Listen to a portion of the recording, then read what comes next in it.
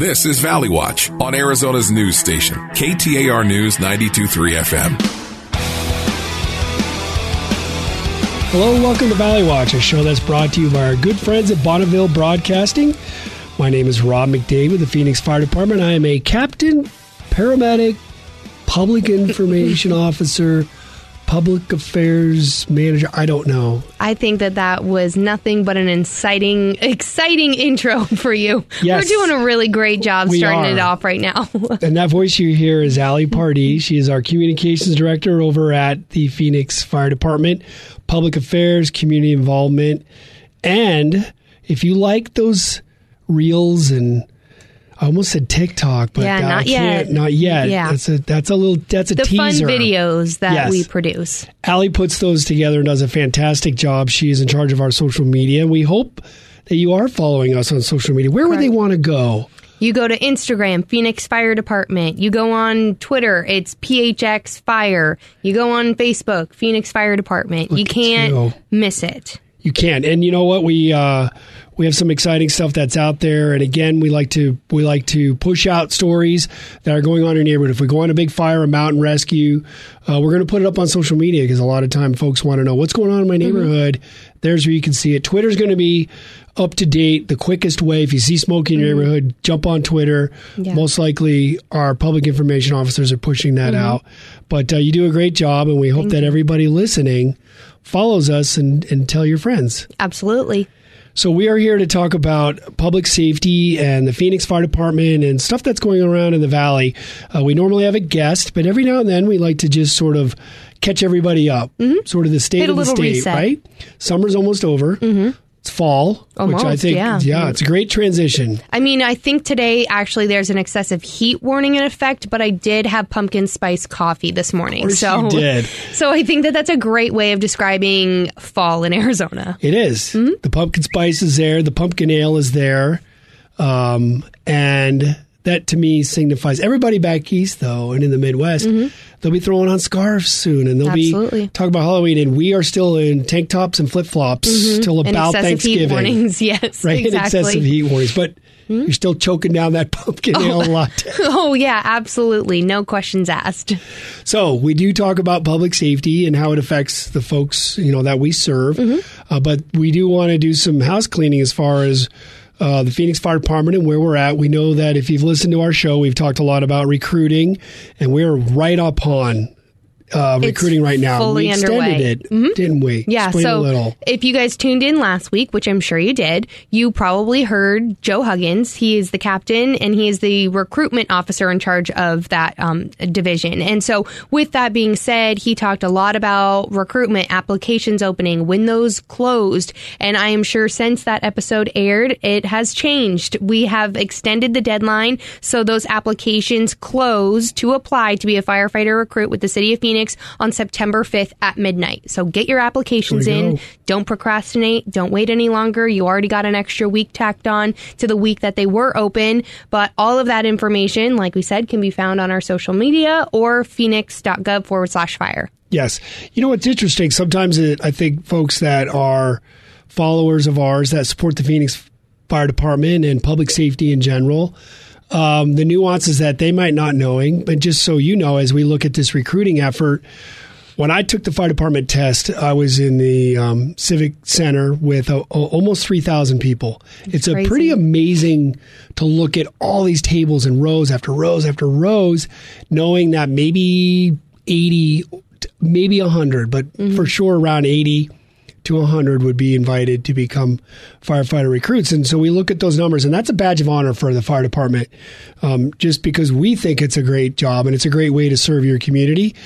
But we've looked at a trend across the nation. I was on a meeting today with executive staff, and they were just talking about how we still have over 1,000 people that want to become firefighters and they apply. But the numbers aren't what they used to be. And it's funny when we look at, we wonder why. And there's a lot of stuff that goes into it. And from the outside looking in, the folks that have the job, again, think it's the greatest job in the world, like I do. But it's funny when you look at those numbers. What do you think when you look from the outside? We know we talk about there are dangers inherent to becoming a firefighter. Correct. Not only just going into burning buildings, but we've talked about at length about occupational cancer, right? I mean, it makes sense. We go into, atmospheres like that, but there's also, it's a different generation, and how do we hook them into this job? Correct. Yeah. I think obviously there's inherent risks with the career in the fire service, just as if it was law enforcement or the military. And, not everyone is built to be that way. But on top of that, I also think that we are in an entirely different society where there have been not only maybe one or two new career paths, but jobs in tech have absolutely just exploded. I mean, look at what we're talking about, what I do. I literally manage the social media for the fire department. That has created so many new jobs for these new younger generations. And if you don't have to be put in these, dangerous, crazy situations, and it's not always dangerous what the firefighters are doing, but at the same time, you guys risk your lives all the time, and you are running into burning buildings, or you're on the side of the freeway helping a car accident victim when people are flying past you on the highway. It does make sense that maybe not everybody wants to apply for that job anymore. But at the end of the day, when you hear and you educate yourself a little bit more on the career, there are clear reasons why people say this is the best job. There are so many benefits. As a wife of a firefighter, I can see why my husband loves his job and why I love his job, because it gives him time at home with me and the family that one day maybe we have, and all that type of stuff too. And I think that's the part that's missed. And if there's anybody that's listening and they're on the fence, or they have family members in the fire department or in public safety, they understand this. There are long nights. There are stuff that I will never be able to unsee what I've seen over my career in tragic incidents.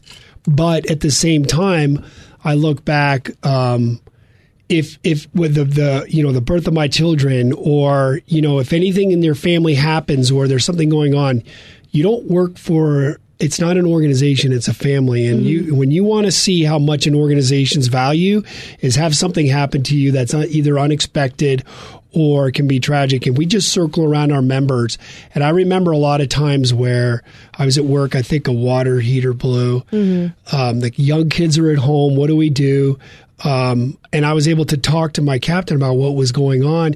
We could cover the truck with 3, take care of that emergency. I went, I was there for 2 hours, came back, we talked to the battalion chief, and I think that's the kind of organization you want to work for. Somebody that, I always like to say, it's not a job, it's a career, right? Because for me, I'm entering now my 3rd decade, and I don't even know what it would be like to not be a part of this organization now. And I think that's the selling point that you try to get to people, is you're really going to be joining a group of people, Chris's friends, right? Your husband and the stuff that they do. I know we went to a basketball game together and his friends were there, and then there's friends on the job that come around. It really is kind of neat to join that organization. I think sometimes that's hard to promote.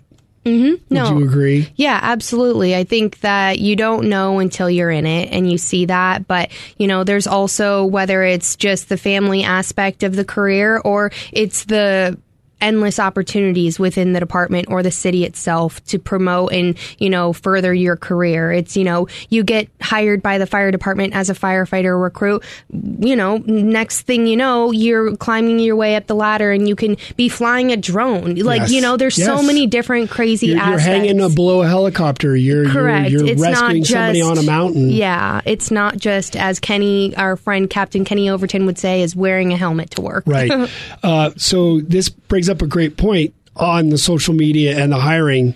You've started this thing that's really funny. I love it. Mustache Monday. It is a hit. Well, for those who don't know, we have a very fun relationship with Phoenix PD. They started something Top Gun Tuesday. Or so they're calling it. Yes, Top Gun Tuesday. What do they do for Top Gun Tuesdays? They feature different police officers on their force with mustaches. And obviously, we all have seen Top Gun, whether it be the original or the recent remake. But during this summer, when the new Top Gun came out, Phoenix Police, they took advantage of, the Top Gun song that was hitting everybody's social media feeds, and they were showcasing their officers, whether how many years they had on the department or a certain precinct that they work in, and they were just showing them, and it's really cool. It's fun, 30-second little videos. Well, in true fire department fashion, we're going to do that, but we're going to one-up them. We have to one-up. I'm sorry, but firemen are the ones with the mustaches. Yes. And so we quickly also joined the trend, and we now have Mustache Mondays, and we are featuring different members on the department with great mustaches, and it's fun, and it gets the community engaged with certain firefighters, and they see them in a different light, and it's just high quality content. It is, and where I was going with this is you highlighted Adam Skyver, Captain Adam Skyver in Engine 12. Correct. And what that did when you highlighted him, and I've known Adam my whole career, he's just a phenomenal individual. He has this awesome Monopoly Man mustache to paint a picture for you. So check out our Instagram and see it. But what I realized was when you do this, you take that 30 seconds to highlight it, right? Mm-hmm. Adam is a father, has his 2 kids. Mm-hmm. His wife is on the fire department. She's a captain. He is on the technical rescue team. He is a dog handler for our FEMA team. Mm-hmm. He is a paramedic. Correct. And you go through all of that. And I remember Adam when he graduated from the academy, the bright-eyed and bushy-tailed. Now you're doing a highlight of him 22 years later in the front seat of a fire truck as a captain with this mustache. But I loved the video, but for more, it was a reflection of look how much he's accomplished in his career. Oh, absolutely. And that's what people should be looking at when they say, why should I be a firefighter? Really, the world is your oyster. Mm-hmm. You could go in any direction. You could be hazmat. You could work at the airport. Mm-hmm. You could work on it. You'll be on an ambulance. You can work, down at the academy. You become a recruit training officer. Office of Emergency Management, all sorts of different things. Right. So I think that's more of anything that would be my selling point is this organization will allow you to grow in any way you want. And if you and I don't say just, because I think it's the highest profession. One of my best friends on the job is a backseat firefighter. That's what we call BLS firefighter. He loves that. He loves that he's an amazing firefighter. And he might promote down the road. He might get hazmat. But right now, 13 years in, he's like, I love my job. So you could do as little or as much with the organization, and it's not very often you could say that, and you're there, and then you get your pension, and you correct. Put in and your I think that years. And that's like one of the biggest selling points is no matter what. I mean, obviously, I was very fortunate to come out of college and to have a career at a radio station such as this and have, health benefits and a retirement provided to me at such a young age when usually us millennials mooch off our parents until we're 26. But to be able to work for a city and to be offered health and retirement benefits and on top of that, tuition reimbursement, like you said, the world is really your oyster. Right. So go to phoenix.gov/fire and look at the application and see the clock ticking as to when it closes. And if you don't want to run into burning buildings, we also have another opening within the fire department up in our alarm room. Correct. Yep. Same. We're hiring dispatchers. Yes, and it is on the same website, same application closing date. So obviously, if you want to make a difference, you can do that. Yeah, those are superheroes in themselves. We actually just featured a firefighter, Captain Ardell DeLees. She just retired after 20 years on the job. She started as a 911 dispatcher, and after that, for a couple of years, she got hired with the fire department. So there's so many different ways to find your fit. Pretty neat. Well, I think the bottom line is follow our social media, Absolutely. Get involved, tell somebody that you know and love to become a firefighter. Allie, thank you. Thank you. Thank you to Ed, who is always the man on the board, doing a great job producing this show. Thank you for joining us, and we'll see you next week.